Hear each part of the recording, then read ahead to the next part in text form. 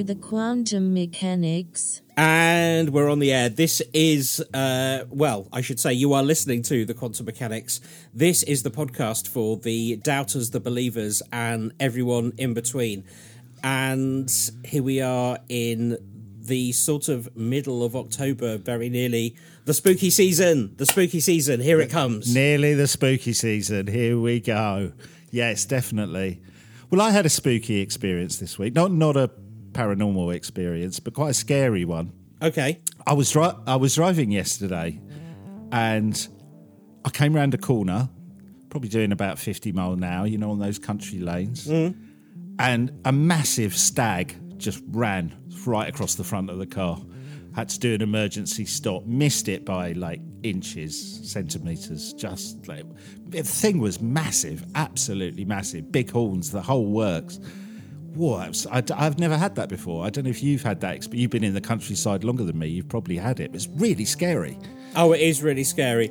Well, I haven't had that, but there used to be... But where I used to live when I lived at home with my mum, there's a very, very long straight road out of the village she lives in. And part of it is covered by a bit of woodland. And in that woodland, it's known that there's a sign up saying the deer crossing. But if you got back sort of late at night, like 1 or 2 in the morning, and it would usually, especially this time of year, be a bit misty. And you'd be driving along and you'd be a bit cautious because you knew that there were deer coming across. And then in the headlights, you'd pick out these twinkling eyes, and there'd be 2, 4, 6, 8, 10, and they'd just build. Right. And suddenly you'd realise that you were about to drive through a big herd of deer. And you'd go very, very slowly, but it's incredibly creepy at 2 in the morning. And for some reason, at that time of night, they don't scarper. You slow right down in the car and you sort of just chunter through, and they do clear out of the way of the car, but they don't move off the road, and the whole thing just feels like the beginning of some epic and disastrous horror movie where I'm going to get knifed by a man who's dressed as a deer. Yeah, I'm always hearing Praetus Minimus, ha ha ha, like that kind of going on. Oh yeah. Yeah. Oh, 100%. Yeah.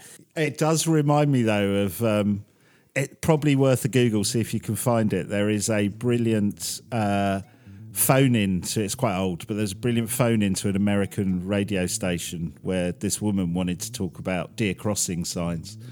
And her logic, and it went on for, it's really funny, it goes on for about 10 minutes. She was going, why do they put the signs there? Why can't they put the signs where there's less traffic so you don't get the deer crossing there? She believed that they put the signs up to let the deer know this is where they could cross. And the radio host was kind of going, no, but they're just to warn the people, that there might be deer about. And she said, yeah, but that's a stupid place to put the signs, because if they're going to go across there, it's really busy road near me where they've put the signs. She must be just having a laugh, surely. No, it goes on for about 10 minutes, and they really try and explain it to her, but she just can't. She's not having any of it. It's really funny. If I do find it, I will stick it on our social media, which will look a bit weird to anyone who's not heard the podcast. But if I can find the clip, I will put it on there so people can have a listen, because it is absolutely hilarious. But that's so weird. That means that in her logic, there's a deer that is trotting along one day and sees the sign and then goes back and tells his or her deer mates, they've set up a crossing for us. This is where we have to go now, guys. Yeah. And they're like, if there's no sign, they're like, we can't cross here. We'll have to go back. Yeah. But are we still okay to just completely run across the road without looking? Oh, yeah, no, that's fine. That's what they put the sign there for. It's just they want you to do it in a place where there's less traffic. Oh, okay, that's fine. Because our thing really is running across without looking. And we don't want to lose that, because otherwise, if we haven't got that, what is our identity? Yeah. Well, if I do find that clip, I will put it on our Facebook at TQM Podcast. It's got nothing to do with the paranormal, but it's very funny. Well, Well, Ben, talking about deer, that deer that I nearly hit yesterday obviously had a near-death experience, which leads me nicely onto today's topic, as that's what I want to talk about. Is it venison? Yeah.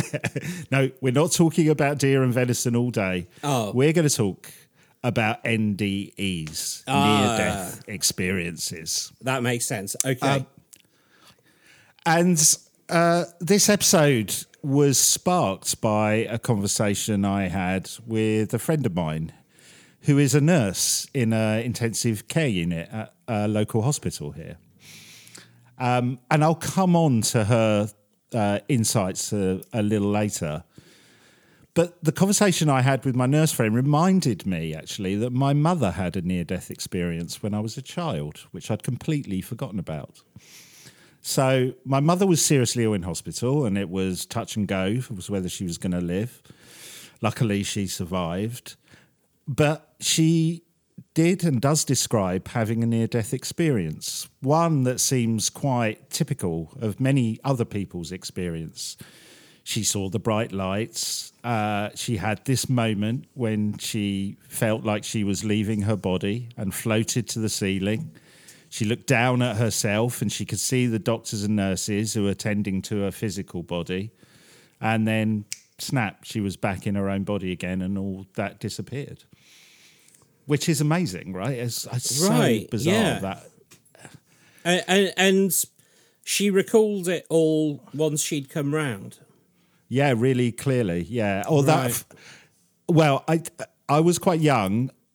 We talked about it over the years. I don't remember the incident at the time, but she recants the story with, vivid clarity of exactly what happened. And I think the bit that she said was the weirdest was she was literally felt like she was floating on the ceiling and she could look down and see the doctors and nurses kind of and her on the bed below.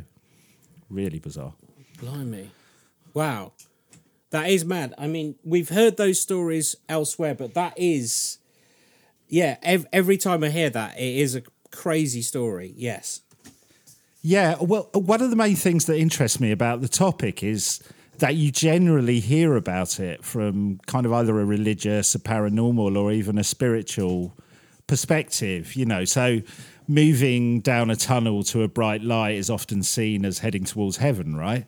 Right. Leaving your body behind, it gets your brain thinking about the soul leaving the physical body and some, existence of the soul after death. Lots of people describe meeting and conversing with dead relatives, which makes you think about ghosts and spirits. Lots of people see angels.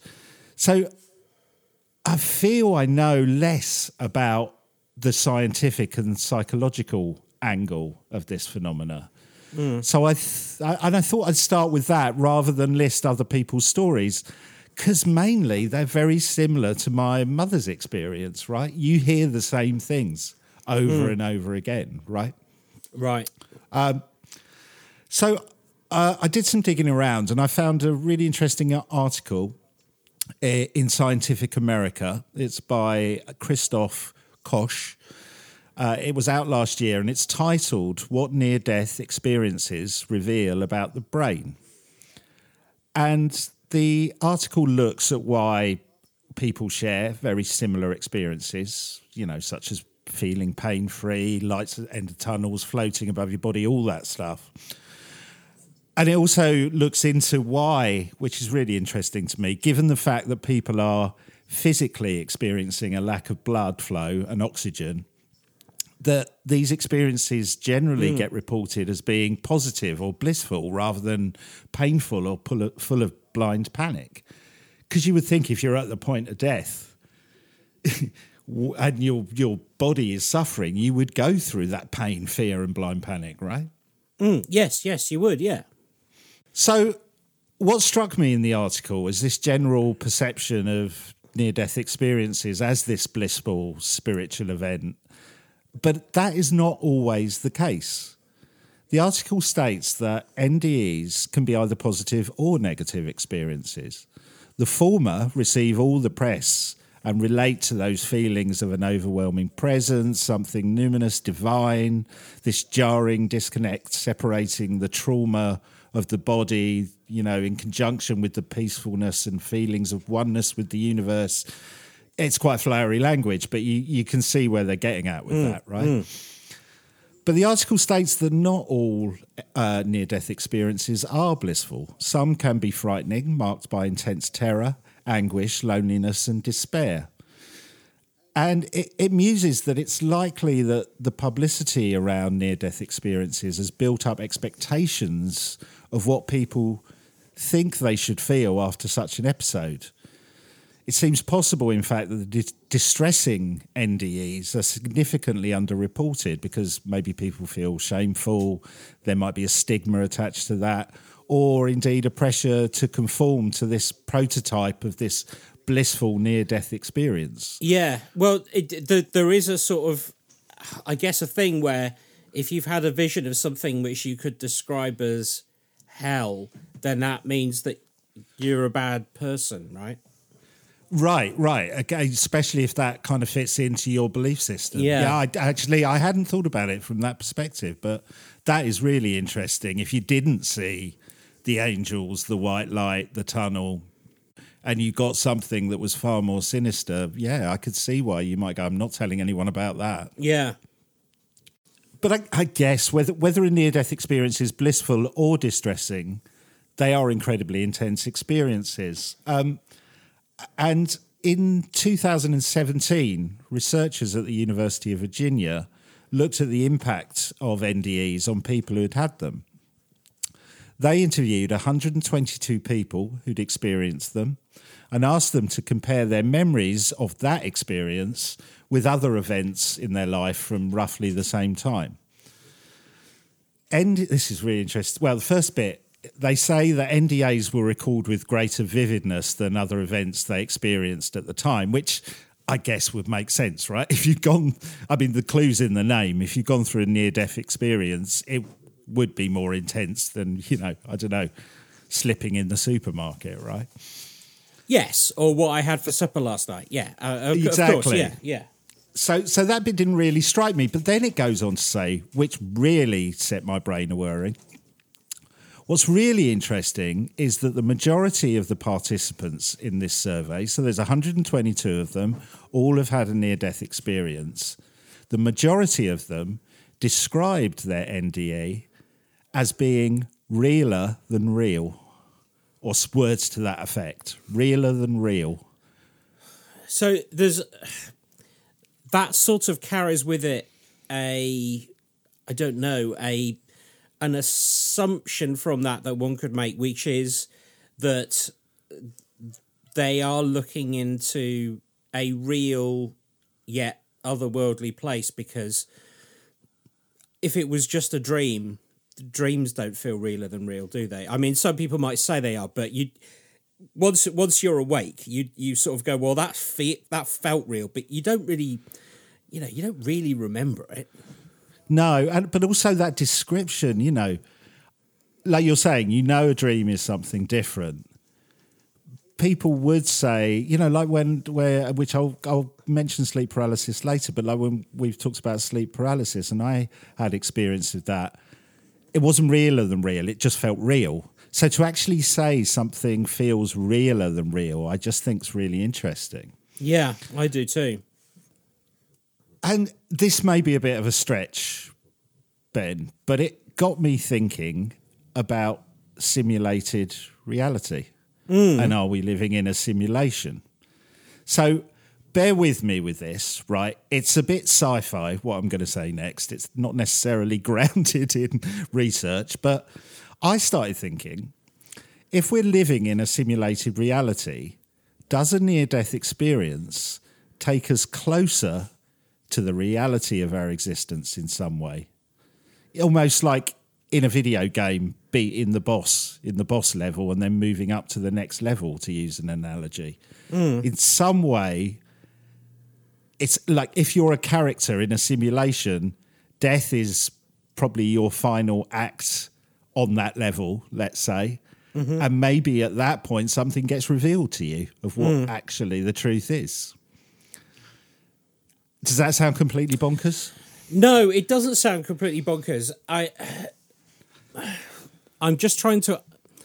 When you were saying that, I was just trying to understand whereabouts in the code you are, because a conventional computer game, the character within the game is simply part of the code. It's a different part of the code, but it is part of the code.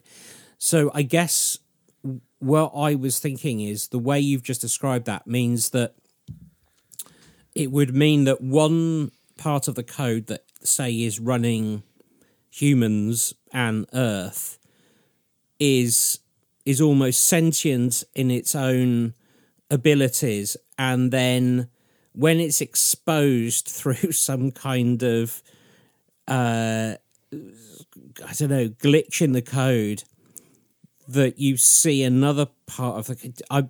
this analogy is running out, but you see what I mean? It means that one part of the code needs to look at another part of the code. That's what I'm thinking. Yeah. Well, look, park that thought for a minute, because later on I will return to this theme of simulated reality, but park it for now. Okay. Let's go back to people's experiences of near-death experiences.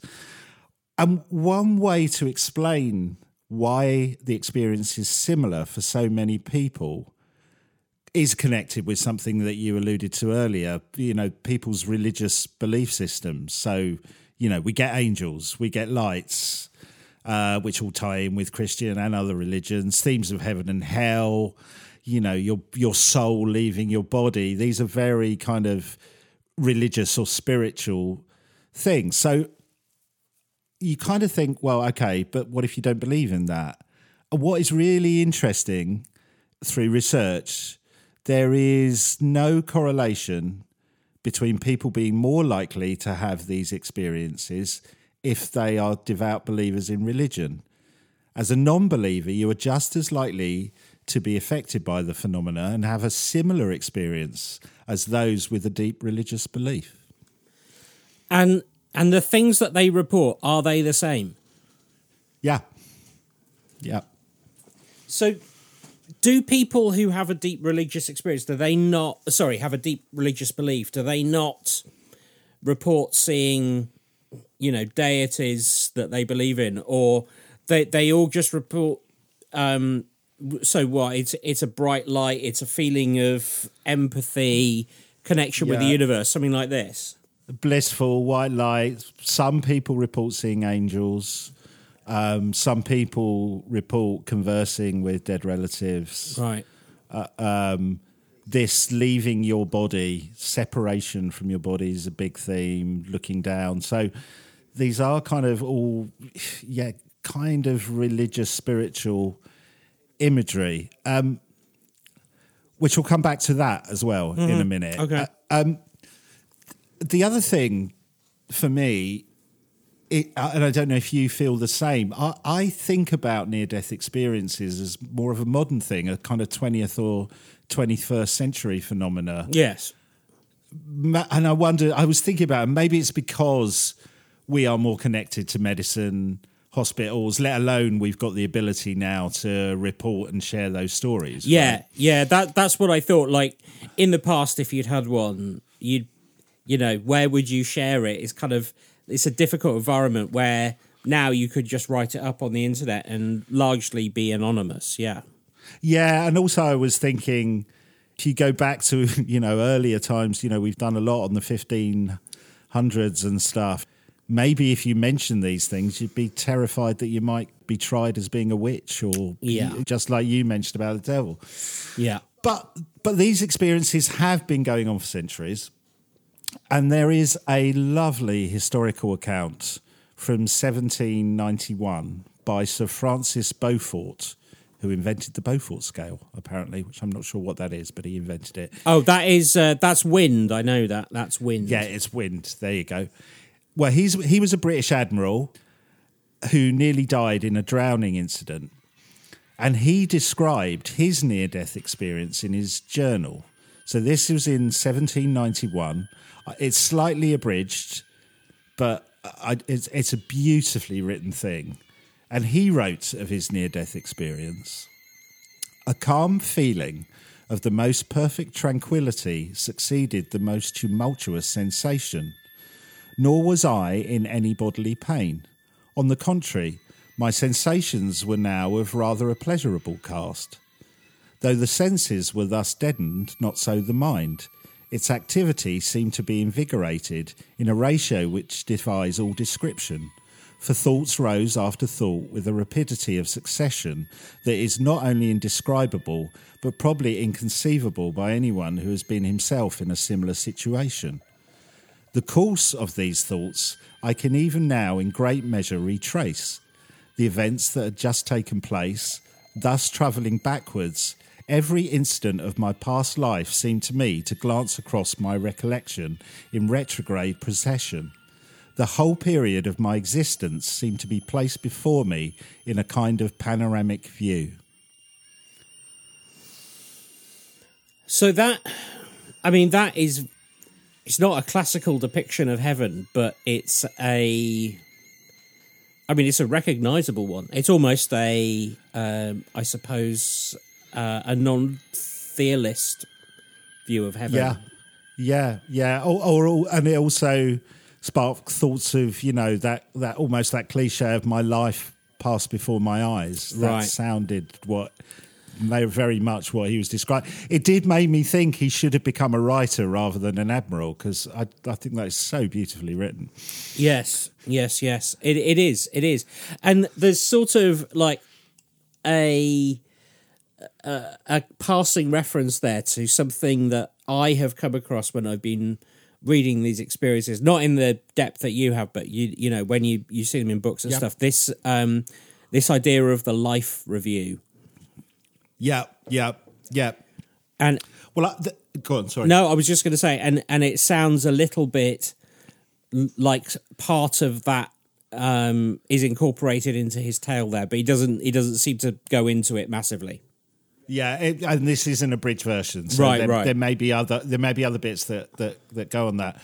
I found another account from 1900, and it's interesting because it's by a surgeon, a Scottish surgeon named Sir Alexander Ogston.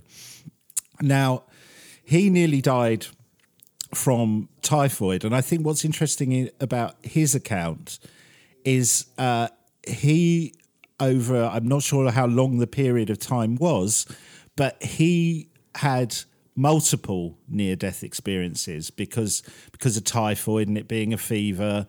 He was kind of almost dying and coming back to life on a number of occasions. So I thought his account is really interesting. He wrote, "I lay, as it seems, in a constant stupor, which excludes the existence of any hopes or fears. Mind and body seemed to be dual and to some extent separate. I was conscious of the body as an inert tumbled mass near a door. It belonged to me, but it was not I. I was conscious that my mental self used regularly to leave my body. I was then drawn rapidly back to joined it with disgust. And it became I, and I was fed, spoken to and cared for. And though I knew that death was hovering about me, having no thought of religion nor dread of the end, and roamed on beneath the murky skies apathetic and contented until something again disturbed the body where it lay when I was drawn back into it afresh." Gosh. So again, this seems like somebody who, like the last one, who wasn't having a religious experiences, but some of the themes he talks about there do seem similar. This kind of blissfulness, this being pulled back to the body. I thought it was interesting when he said he went back to his body and joined it with disgust, as if he didn't want to be drawn away from that place. Yeah. And there's this constant theme of this place, that place is better than this as well. Yes, yeah, exactly. Which is, even for a man who's, both those men, I think, who are not necessarily talking about it in any spiritual connection, almost a very factual, observational way of writing about it. There are undertones of that spiritualness. Do you know what I mean? Yeah. But so I love those two quotes, and I picked them in a way maybe because they were different to most of the accounts that you recall. You know what I mean? They weren't cliched. They did seem very self-aware in the way they described it, if you see what I mean. Yes. And it got me thinking, if we discount a spiritual or supernatural explanation to this phenomena, what is the scientific angle? And this Scientific America article goes on to discuss this. So to quote from an old advert, here comes the bendy science bit. The underlying neurological sequence of events in a near-death experience is difficult to determine with any precision because of the dizzying variety of ways in which the brain can be damaged. I thought that I'll maybe come on to that later. That was interesting to me because it made me think, if there are a dizzying variety of ways in which the brain can be damaged, it seems strange that people have the same experiences and visions. But anyway, we'll come back to that. Furthermore, NDAs do not strike when the individual is lying in a magnetic scanner or his or her scalp covered by nets of electrodes. It is possible, though, to gain some idea of what happens by examining a cardiac arrest, in which the heart stops beating. The patient is coding, in hospital jargon. The patient has not died because the heart can be jump-started. Modern death requires irreversible loss of brain function. I've got some tough words coming up, so we'll see how I do. When the brain is starved of blood flow, ischemia, and oxygen, anoxia, the patient faints in a fraction of a minute, and his or her electroencephalogram, or EEG, becomes isoelectric. In other words, flat, so you flatline, right? Oh, yeah, okay. This implies that large-scale spatial distributed electrical activity within the cortex, the outermost layer of the brain, has broken down. Now, luckily for me and you, and probably the listeners as well, they do go on to give an analogy of this, which is probably a little bit clearer than what I've just read out. They say, it is like a town that loses power one neighbourhood at a time. Local regions of the brain go offline, one after another. The mind, whose substrate is whichever neurons remain capable of generating electrical activity, does what it always does.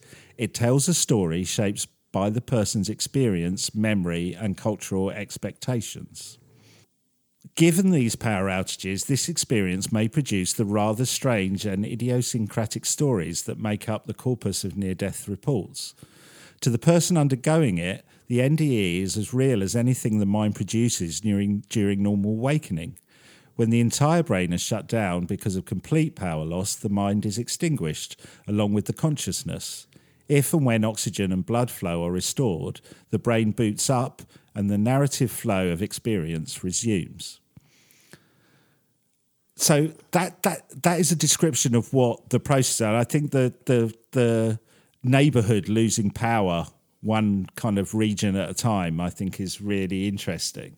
And almost a bit like I was saying earlier about sleep paralysis, what you then try and interpret what's going on with you in a way that your brain can make logical sense of it.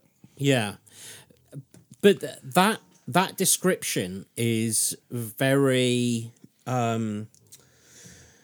materialistic, medical, and there's nothing wrong with that at all.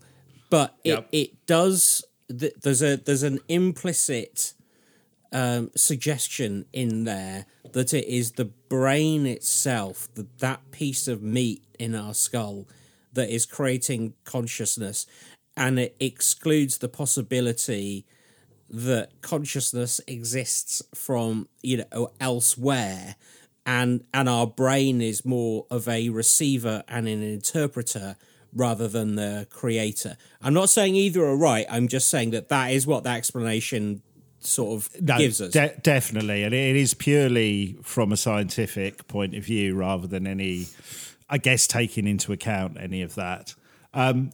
What is also interesting is that scientists have videotaped, analysed and dissected the loss and subsequent recovery of consciousness in highly trained individuals, e.g. US test pilots and NASA astronauts when they've been in centrifuges during the Cold War and other times. So, those machines that everyone will have seen them, right? The astronaut sits in, it spins around at high speed. So around 5 times the force of gravity, the cardiovascular system stops delivering blood to the brain and the pilot faints. About 10 or 20 seconds after these large G-forces cease, consciousness returns, accompanied by a comparable interview of confusion and disorientation. The range of phenomena these men recount may amount to what the article describes, which I think is a really nice description, as NDE light, so near-death experience light.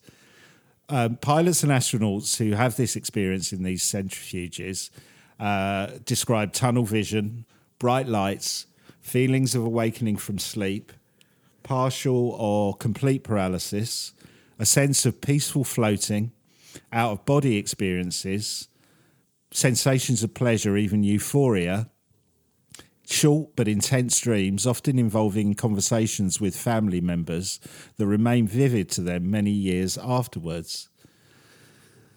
These intense felt experiences triggered by a specific physical insult typically do not have any religious characteristics, perhaps because participants knew ahead of time that they would be stressed until they fainted. But their very nature, NDEs are not readily amenable to well-controlled laboratory experiments. So I thought that was interesting. I kind of felt, though, while I was reading that, it does... NDE light was the description. Interesting there were none of these religious characteristics. And, yes, the general feeling of that experience of, that loss of blood to the brain in a centrifuge, there are elements of what happens in a near-death experience. But to me, it didn't really explain those very narrow and specific criteria that people seem to experience. Do you know what I mean? I do. It doesn't feel otherworldly. It feels more medical than the other explanations. Yeah. I mean, tunnel vision, you get tunnel... Well, one can get tunnel vision. I've had that when... trying to overexert yourself, like, no, I don't do it too regularly these days, but cycling up a very steep hill and you push yourself as far as you can, and I'm certain it's just a product of the physiology of how blood works going around the eye and everything like that. But you start to see stars and tunnel vision, and that's definitely the time to stop and have a break. Whereas what the people who are coming back with the full scale NDEs are saying is they although they're describing things that sound the same, what they appear to be doing is putting them in a much fancier language, which to me means that there is more to it than a simple I had tunnel vision. They're not talking just about that. So they do feel different. Well, and I think that's a really good point, because I imagine what the article is doing, where it's talking about, astronauts and test pilots in the centrifuges, is trying to associate that tunnel vision with people experiencing a light at the end of a tunnel and heading towards heaven, that kind of thing. But, I think we've all had experiences of tunnel vision. I sometimes get migraines occasionally, and you have that, what I would describe as tunnel vision. It doesn't seem anywhere close or similar to experiencing a tunnel with a light at the end that I feel this immense attraction to go and walk into. Do you know what I mean? They sound like very different experiences. Yeah. Oh, totally. And similarly, I said earlier that some of this had made me think about sleep paralysis and stories. But again, the experience of sleep paralysis, or what you experience, a completely wide range of creative, even if it's not some paranormal experience, right? If it is a natural process, sleep paralysis, what I experienced very different to the listener we had on a few weeks ago, Melanie. There were some similarities about something jumping on the chest or whatever, but I had a mild version that had Jeff the Talking Mongoose in. Do you know what I mean? That certainly wasn't the same as somebody else's. Yes. And the article does go on. It doesn't talk about sleep paralysis, but it does compare near-death experiences to an epileptic response known as a complex partial seizure. The seizures may be accompanied by change in the perceived size of objects, unusual taste, smells and bodily feelings, déjà vu, depersonalization or feelings of ecstasy. Patients report bliss, enhanced well-being, heightened self-awareness or perception of the external world. So I guess that's a bit like something being realer and real. Mm-hmm. But once again, like the astronauts in the centrifuge, that epileptic response that they're talking about doesn't have these very specific, consistent features that near-death experiences have. Mm.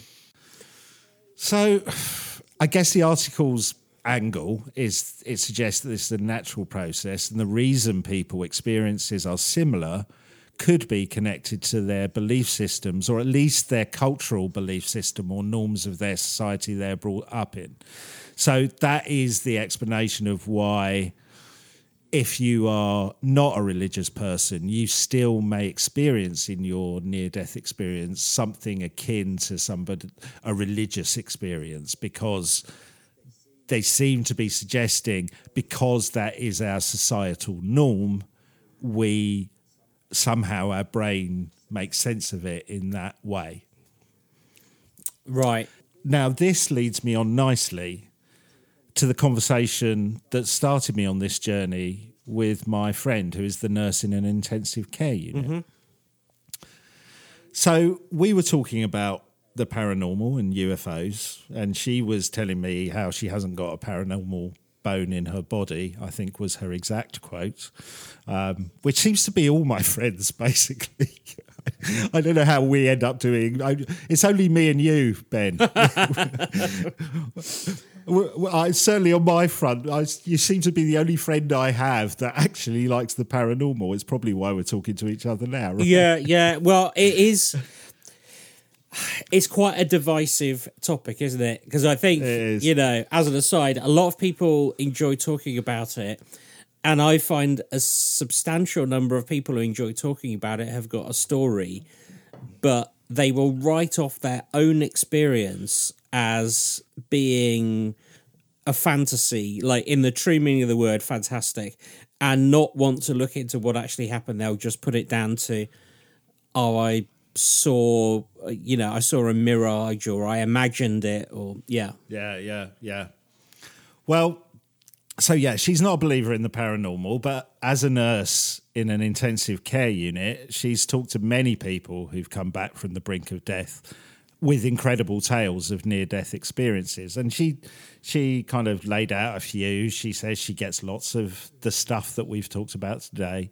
You know, the angels, the light at the end of the tunnel, the floating above the body, these all seem to be consistent. And then she said something that really sparked my interest. She said that in the last few years, people coming back from near-death experiences, she has heard tales from patients of UFO encounters and abductions. You can imagine that suddenly I was like, oh, yeah. Yeah. Okay. So she said that in these examples, when she's talked to the patients about them, their near-death experiences, they are looking up into the bright light of a spaceship. Then they experience aliens, like alien greys, looking over them, talking in an alien language, and then bizarre medical procedures are being carried out on them. We've heard this a lot of times before. Yeah, we have. Now, I have to say, my nurse friend, who hasn't got a paranormal bone in her body, to use her own words, she had a very logical explanation for this. She believes that when you are close to death, your body's fighting hard, producing all kinds of natural drugs in a last-ditch bid to survival, right? she said, add to this, often people are on pain relief and opioids that the doctors are administered. And you take into account this process of your brain shutting down one part at a time, which means it's kind of, in brain terms, is not a fully functioning machine in that sense. Mm. And then she said something really interesting. She said, if you put yourself in the position of the patient and how they might perceive this confusing and strange situation they find themselves in. And she said, look, bright lights of a spaceship to her translates to the bright lights of an operating theatre or the hospital ward. And she said, look, the patients are lying down. They're looking up at these bright lights. Well, you could easily perceive that as looking at, a light beam coming from a spaceship.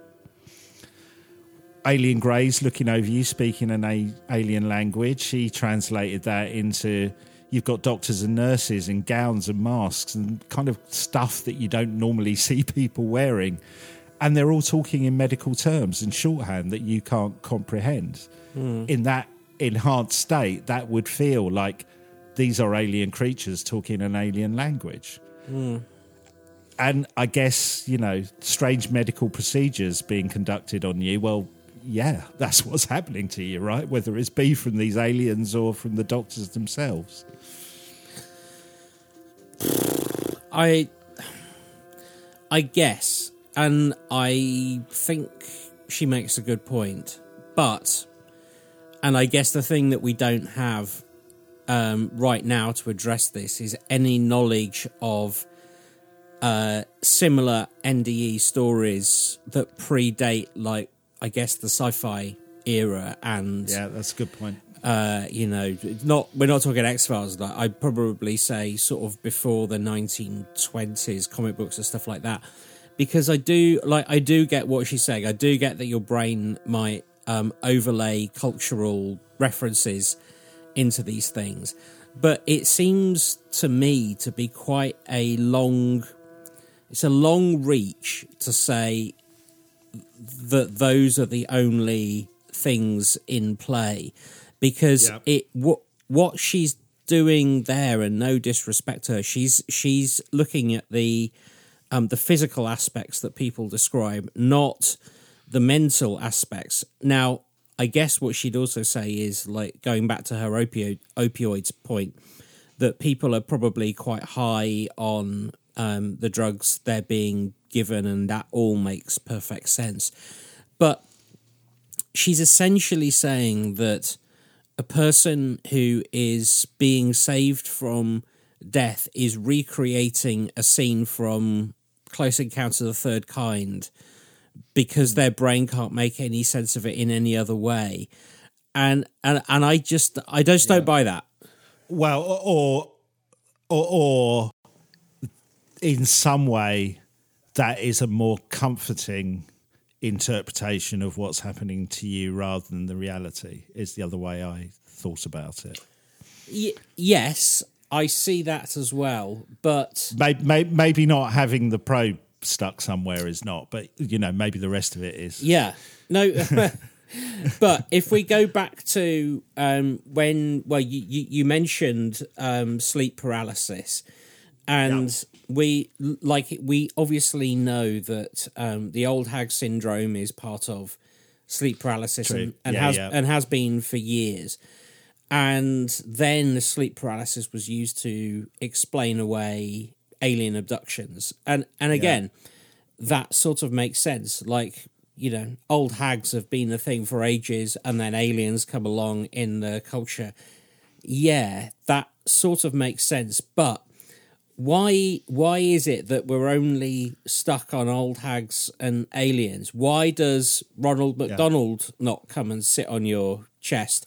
Why is it that when you're having an NDE and you've previously described either sort of some kind of beatific environment or you're describing being taken on board a spacecraft, why could it not be that you're in a happy place? Why is it that you're not in a theatre with a bright light above you with Yeah. a film playing, surrounded by friends. It seems like a very specific place for the brain to go to. And I agree. Yeah, sorry. Go on. no, I was just going to say, and your other point about, within our friends group, we're probably the only people that spend any time speaking about aliens. I can, within the people that I know, I can't think of anybody else who would superimpose an alien abduction scenario onto an NDE experience, unless it's like not, I don't know, unless there's a mechanism at play which means that the brain is really reaching into the depths of it. But I know plenty of people who have no interest in it whatsoever. Like, again, I'll just use my mother. She's never even seen Close Encounters of the Third Kind, let alone gives any thought to aliens. I'd be massively surprised if her interpretation of being drugged on an operating table would be an alien encounter. I'd be very surprised. Well, it's like my mother's experience. I mean, my mum isn't particularly religious, so she had what many people would describe as a semi-religious experience. But it's an interesting point you make, especially about, this relationship between belief systems and near-death experiences. Because when my friend told me this story about people who'd had these UFO-themed near-death experiences, it made me wonder that if those people were more likely to be believers in UFOs or the paranormal, because that would tie in with this theme of interpreting your experience within your belief system, or at least into something that you have a certain degree of knowledge or interest in, right? Yes. Oh, yeah. And I did ask her whether she's ever questioned the patient about this. But as she pointed out, she said it wasn't really the first thing on your mind as a nurse when a patient comes back from the brink of death, which I was like, yeah, okay, fair enough. Yeah. But when I speak to her again, I will say, look, if anyone ever does give you one of those UFO ones, maybe you could ask them if they do have an interest in the paranormal. Because, again, if they haven't and they're not into UFOs or anything like that, and they've had a UFO-themed near-death experience, then you've got to kind of scratch your head and go, well, why do they have that one rather than a religious one, right? Yeah, completely. Or something that is like, again, I'll go back to it. Very rarely do we hear something that isn't, you couldn't put it into the realms of like either atheistically beautiful, aliens, or something evil and demonic. Like genuinely, like my dreams don't often. In fact, I can't even remember a time when they've included those. My dreams often include things like, mundane things like making dinner or something like that. And I don't understand why there's no mundane things coming through or things which are more fantastical. If your brain can conjure up the idea of an alien spacecraft, it can conjure up a million other things. Why do you not imagine that you're on stage dancing with Fred Astaire? It doesn't make sense. You've always wanted to sting in front of Wembley Stadium. Right, do you know what I mean? Exactly. And that is the bit that, even doing the scientific, the only explanation of that is, well, it almost conforms to cultural norms. But, it's like, well, there are lots of cultural norms that you would think it would be a much wider range than what we're getting back. We've got this kind of semi-religious experiences, the lights, the angels, the floating, looking at your body, and in these later cases, kind of the UFO thing. But, like you said, why wouldn't it be scoring the World Cup winning goal or, singing in front of Wembley Stadium like Freddie Mercury doing Bohemian Rhapsody? Do you know what I mean? Yes, completely. And you have to look back at other... So I think probably one of the most famous final words, apart from Kiss Me Hardy, which we're still not sure of, is Steve Jobs with his "Oh wow, oh wow, oh wow," and No, I hadn't heard that. I didn't know that. that was the those were the very last 6 words he ever said, as he stared off into space. Well, not into space, but into the void Cosmos. of and The void of existence. the void of existence, and also when because I'm interested in this, I've just finished reading a book. I didn't think the stories were kind of good enough to do on the show, so I'm not going to bring it in. So I think I can talk about it. It's ghost stories of the NHS, basically, and they're all. I've read that book actually. Have you? Yeah, yeah. The stories are largely kind of similar. There aren't any NDE stories in it, but one of the recurring themes is just before people expire, and we're talking within a week or less time scale, they start referencing the fact that they need to pack because they're going on a journey, or the train is going to be here, or my mother is going to pick me up. And they're very, very insistent on this. And this isn't the ramblings of somebody who isn't quite compos mentis. These are things that recur again and again in different hospitals, different people, different patients. And I think that is super interesting as well. There is obviously some kind of prep going on. But I also was going to say, I hadn't heard of the idea of an NDE, involving aliens. And that is slightly terrifying because, and I can't remember who wrote the book. I'm going to have to go and check it out, and I'll bring it up again another time. But I was reading a it wasn't a mad book about the afterlife, but one of the things that it was saying was that aliens are stealing our souls at the moment of death because they feed off them. Really? And the bright light is an illusion that they're saying, "Oh, come towards the light," and it's at that moment they whip your soul away. Now that sounds completely insane, but as soon as you mention the alien abduction thing, I suddenly remembered that, and I got a bit worried, to be honest. Well, keep that thought. Okay.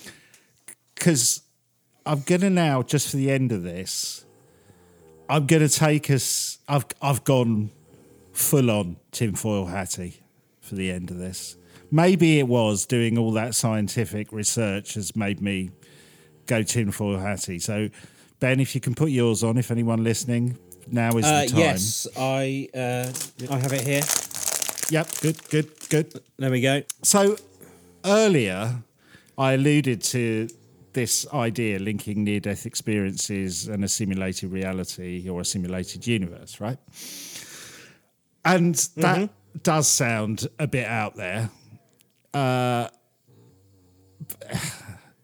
I admit it's a bit of a tenuous link, but it made me consider the concept of near-death experience being linked to simulated reality a little further. Now, we've not done an episode about whether we're living in a simulation yet, and I'm not sure why, really, considering we're both a little bit obsessed with it, right? So maybe there is something in our coding that is preventing us from doing this, Ben, right? I don't want to start that's my first tinny hatty thing. Are we programmed, me and you, not to do one? So I feel we need to do one just to discount that as a concept. Just to prove not, yeah. Just to prove not. But I'll talk a little bit about it. So there are multiple mathematical equations that predict the possibility that we are living in a simulated reality. And I've seen various ones, and the numbers vary from it's a 50-50 chance that we're living in a simulated reality, right the way through to the chances of this one being the real world and not a simulation are absolutely minuscule, right? So they do range. However, what all those equations generally have in common is they are based on the concept that if we create simulated realities and environments, such as computer games, etc., then why would this world not be one? It's more likely that we're in one of the many simulations that have been created in the universe rather than the odds of this being the quote-unquote real world. That it's more likely, right? So let me explain where this kind of tangled coding in my brain took me with all this. So earlier, you heard a quote that the majority of people who had near-death experiences described it as being akin to something realer than real, right? Keep that in your mind. Yes. That got me thinking about the concept of, could that be because what we are experiencing in some way is or they are experiencing in some ways, giving them insight into the reality of our simulated universe. It's the final part of their programming to have this revealed to them. So I can hear your tinny hat rustling, but stick with me. So I started searching for anything that could pack up this random theory of mine, and I didn't find it.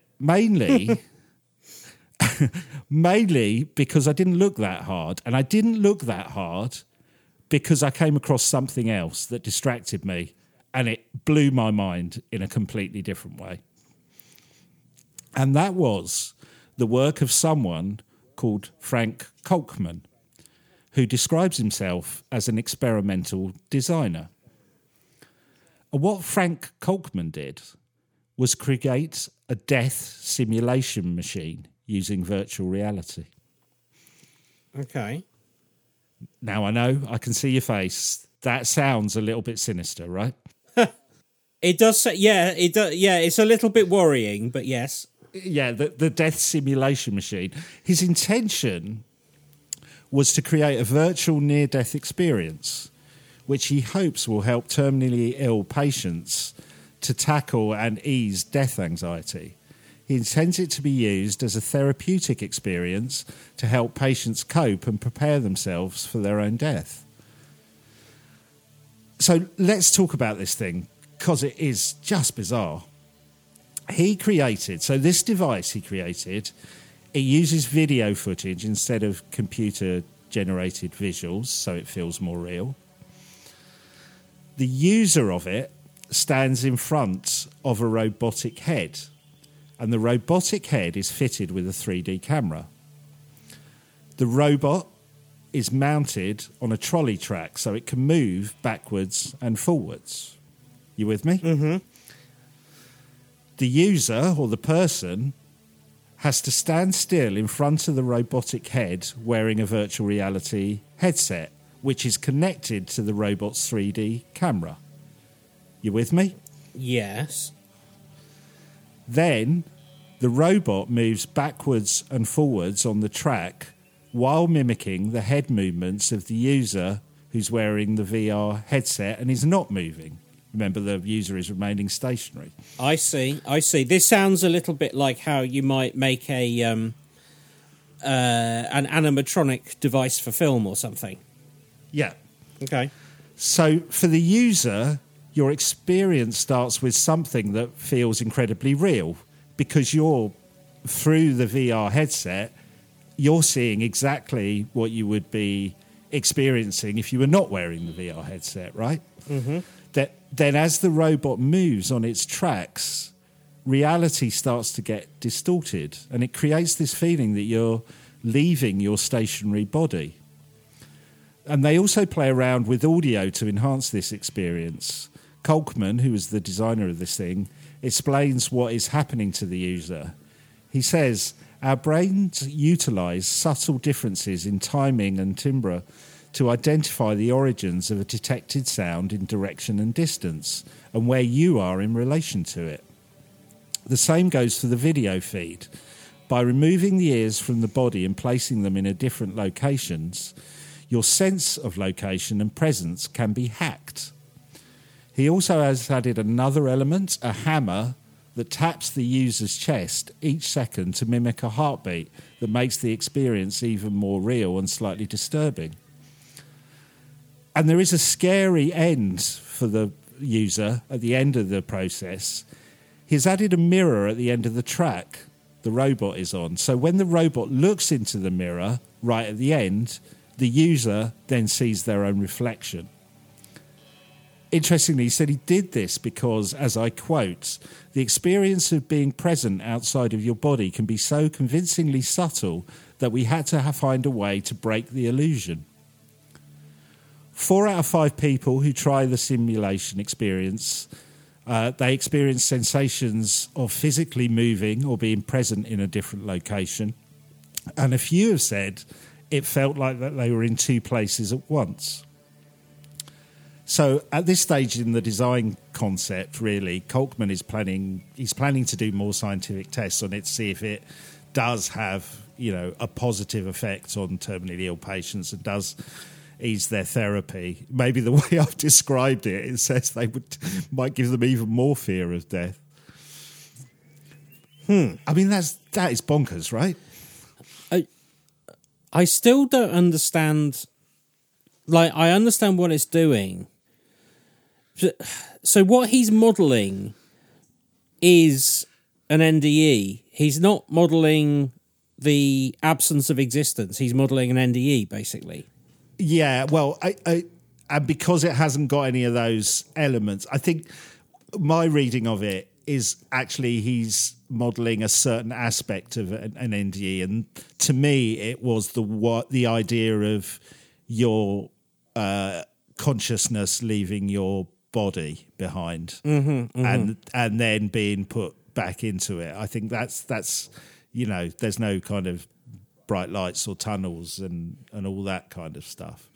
Yeah, so there's quite there is quite a lot to process and think about in the context of that experiment, but it did kind of get that process going in my brain that if we are living in a simulated reality and if a near-death experience is the closest we get to understanding our place in the simulation, it made me think, what would the entity who created our simulation make of us creating our own simulation that replicates a near-death experience? Yeah, I agree.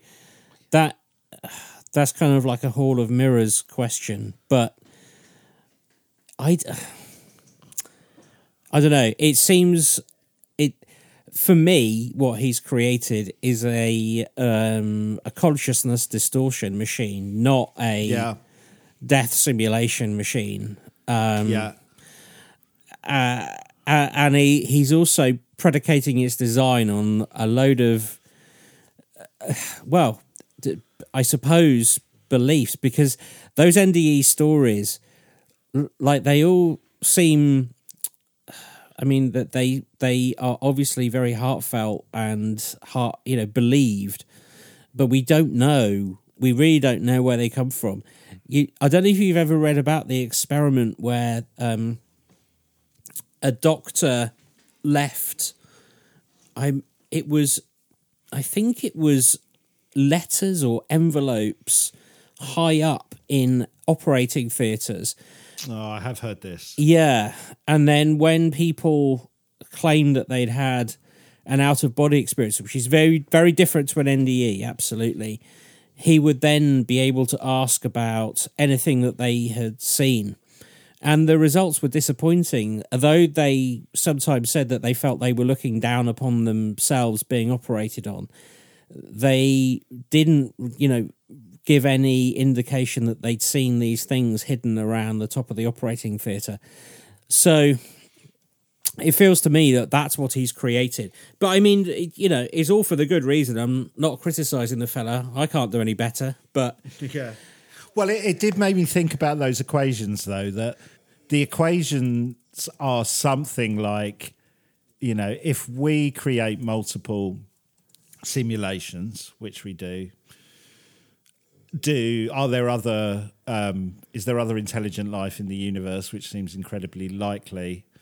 If there was intelligent life in the universe, would we be talking about thousands of potentially intelligent species out there, let's go with that number, then you say, would they have created some kind of virtual reality simulation like we have? We've created millions, I would think.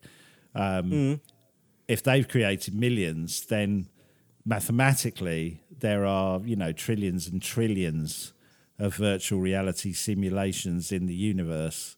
So what are the odds that this reality that we're in is the real one? Minuscule. Yeah. Very tiny. But it did make me think of the kind of sci-fi script writer in me, that this man has created a virtual reality simulation that simulates the death experience. You're almost going into a loop with that kind of thought, right? Yeah, but it's only the way that, because I was just thinking about that since you last asked me about it, and the closest thing I can say is it's like feeding your family in The Sims.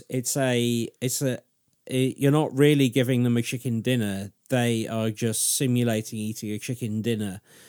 And we don't, that code is not sophisticated enough, and we presume that the characters in The Sims are not sentient and they don't know that they're supposed to be eating a chicken dinner. But if that code was better and there was some kind of consciousness given to those characters, then they would believe that they were eating a chicken dinner if they had the knowledge of what a chicken dinner was. Yeah. What he has done is pretend that he has knowledge of a chicken dinner without having eaten a chicken dinner, and then is subjecting his Sims people to that effect, if you see what I mean. Yeah. Because he doesn't... He could be creating a completely unique experience that nobody's ever experienced. That's exactly right. Because how can he simulate death if he hasn't experienced death? Like, you wouldn't... I can't make a flight simulator because I can't fly a 747. And I wouldn't just ask somebody who'd been on a 747, or indeed, I wouldn't just interview a pilot and go, can you just tell me what it's like? And then go and build it.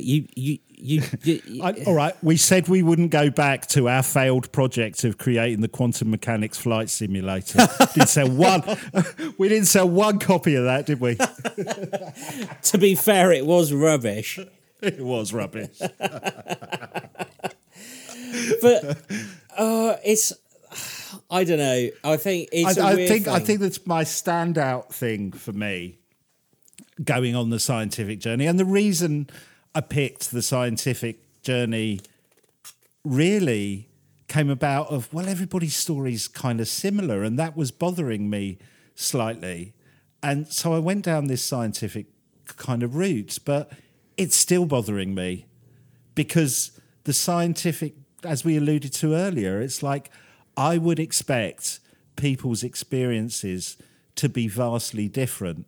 But if you kind of go back even to those old quotes from the 18th century and the 1900s, it's like they're not that different, and that that makes me scratch my head. Yeah, agree. So I think what the logical sort of further reading on this is what kind of NDEs did people used to report? But I think that's incredibly difficult, like you say, because I don't think there will be many. I suspect we'll end up with ones based on theology, and we will never know whether those experiences, how much of that is reality. Because, as you say, if you live in, let's just say, Britain in the 1600s, you are going to be compelled to write a theological and religious version of what it is you've seen. And people, I think there's another element to this as well. When you look at modern day, like there are quite a few books on, I've been to heaven and back. You've seen those. There's several of them, and again, I've tried to get into them, and they are just such utter bullshit, because all they are, like, it might be, if you're a listener and you've read one that isn't that, then fine, I haven't come across it, but I've read so many which sort of start off with, oh, I wasn't religious, then I had this NDE, and I met up with God and Jesus, and he told me I had to live my life better. And then when I came back, I was a devout Christian. It takes about 300 pages to say this. And then they go, oh, and now I'm raising money for Jesus's cause. It's like, oh, come on. This is just ridiculous. And very, very rarely have I ever come across, an end that I hadn't, like I say, I hadn't come across many of your cases, but most of them that I've read seem like fairly charming. Like, there was a thing of light. I saw some relatives, they were beckoning me in, but then one of them said, no, it's not your time yet. And I went, oh, come on, let me stay. And they go, no, you've got more to do. And then you go back and you wake up on the operating table. And again, there's just no compelling evidence. Like, some compelling evidence would be the sort of compelling evidence that we look for from a psychic. Like, I met my great-great-great-grandmother, and she told me that she'd buried a knitting needle 20 feet away from her house, and then I went there and dug it up, and there it is, and so it must have been her. We never get that. Well, it's interesting you say that, because when you were talking about going back and try and finding old cases, which would be difficult to do, what it did make me think about was, if, according to this scientific article, they are influenced by cultural norms, let's use that word rather than beliefs, then surely near-death experiences in different cultures would be different. If you're in Japan and you're into the Shinto religion or belief system, is a Japanese near-death experience very different to a Western one? Or, it got me thinking about that could be an area, because if you went all around the world and you could go back in time and find older examples, if these key themes that, like you said, all of the near-death, not all, but most of the near-death experiences you read about share these similar themes, if that is a worldwide and going back historically accurate for everyone, that does reveal something to me. Yeah. No, it does. It absolutely does. And it's this point, normally in the podcast, we would say, well, if you've had a near-death experience, tell us about it. You know what?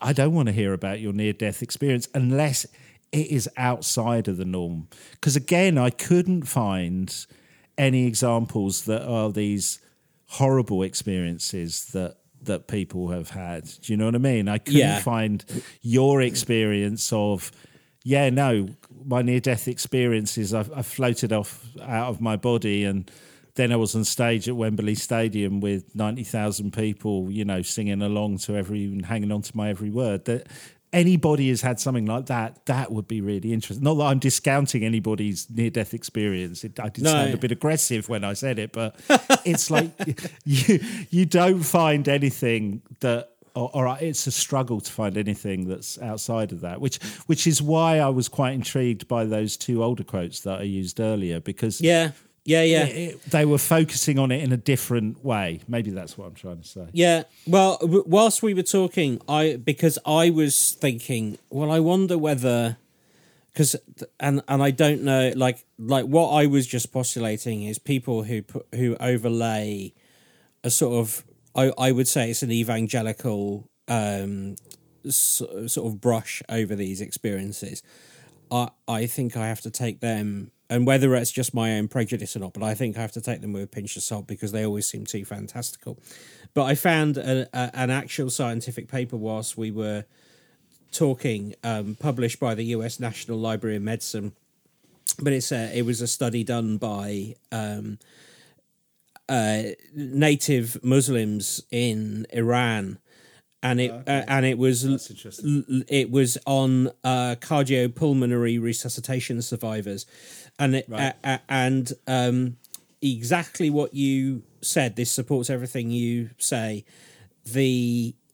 All of these Muslims experienced exactly the same near-death experiences as people in Western countries. And it has those 4 elements: the pleasing experiences with seeing light and flying, the experience of transport to the beyond, the out-of-body experience, and then there was the reviewing life and memories. And that's the only bit that changes, because they say that they're all different. And the life review, if you're religious, is based upon your own personal beliefs. Now, that makes sense, because that is checking, if that is a thing, that is checking your life against your morals. Yeah. And which, like, that does go both ways, though, because, like, being an atheist, but, you know, I don't want to kill a man and I rescue puppy dogs. I think I'm fairly solidly moral, and I try and live by that, not because I'm scared of some creator that's going to banish me, but just because I think that's how you should live. But I presume... Or you could put it a different way, Ben, couldn't you? You could say what's intriguing about that study is those other key, more general elements are the same. The only bit that's different is your own personal experience, because you are living in a different culture with a different... everyday personal experience to someone else. Yes. Yes, that's true.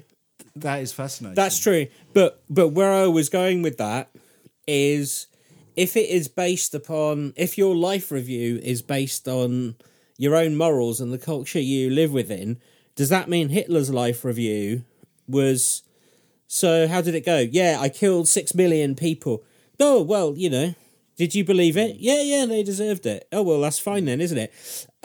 So it's not really, I don't, that life review thing to me seems, I don't know. Presumably it's either real, it's either two, it's either real or not, but it seems flawed if Hitler could get away with it, if you see what I mean. Yeah, but I was almost thinking of that more in the context of our simulated reality game. It's almost that point when your character dies and, you know, it counts up the positive tokens with the negative tokens. I almost visualised it like that. Oh, I see what you mean. Yeah. So the life review... I mean, where you get a summary, when your character dies, you get a summary of your performance. Right? That's right. Yeah. Yeah, no, that's it. It is intriguing. If only we could ask...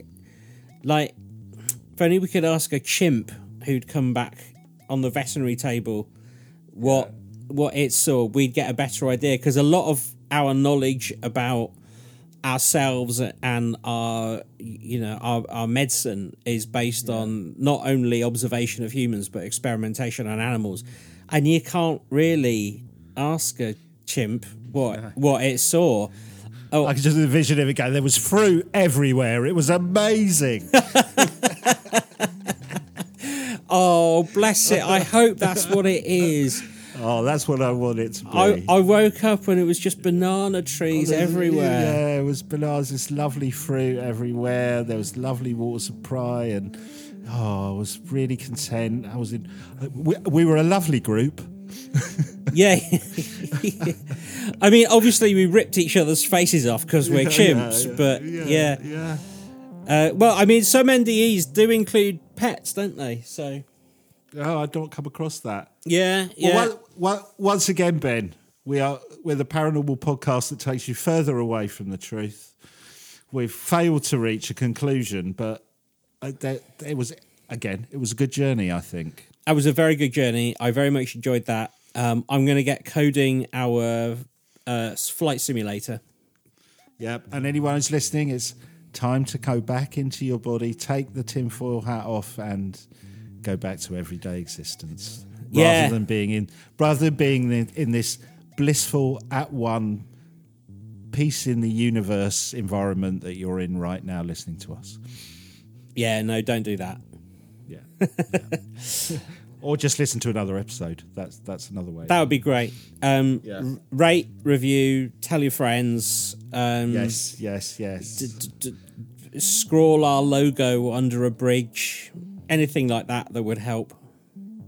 And I'm not, because I've gone on for long enough, but I just wanted to say thank you to everyone who left us really nice messages about us hitting our 30,000 downloads mark. We really appreciate it. Thank you. Yeah. Never thought, well, when we started, never thought that was a thing, but it is a thing. It's a thing, and it's a good thing. It is a good thing. Yeah. All right. Well, we'll catch you next time on the Quantum Mechanics. See you next time. Bye. Bye.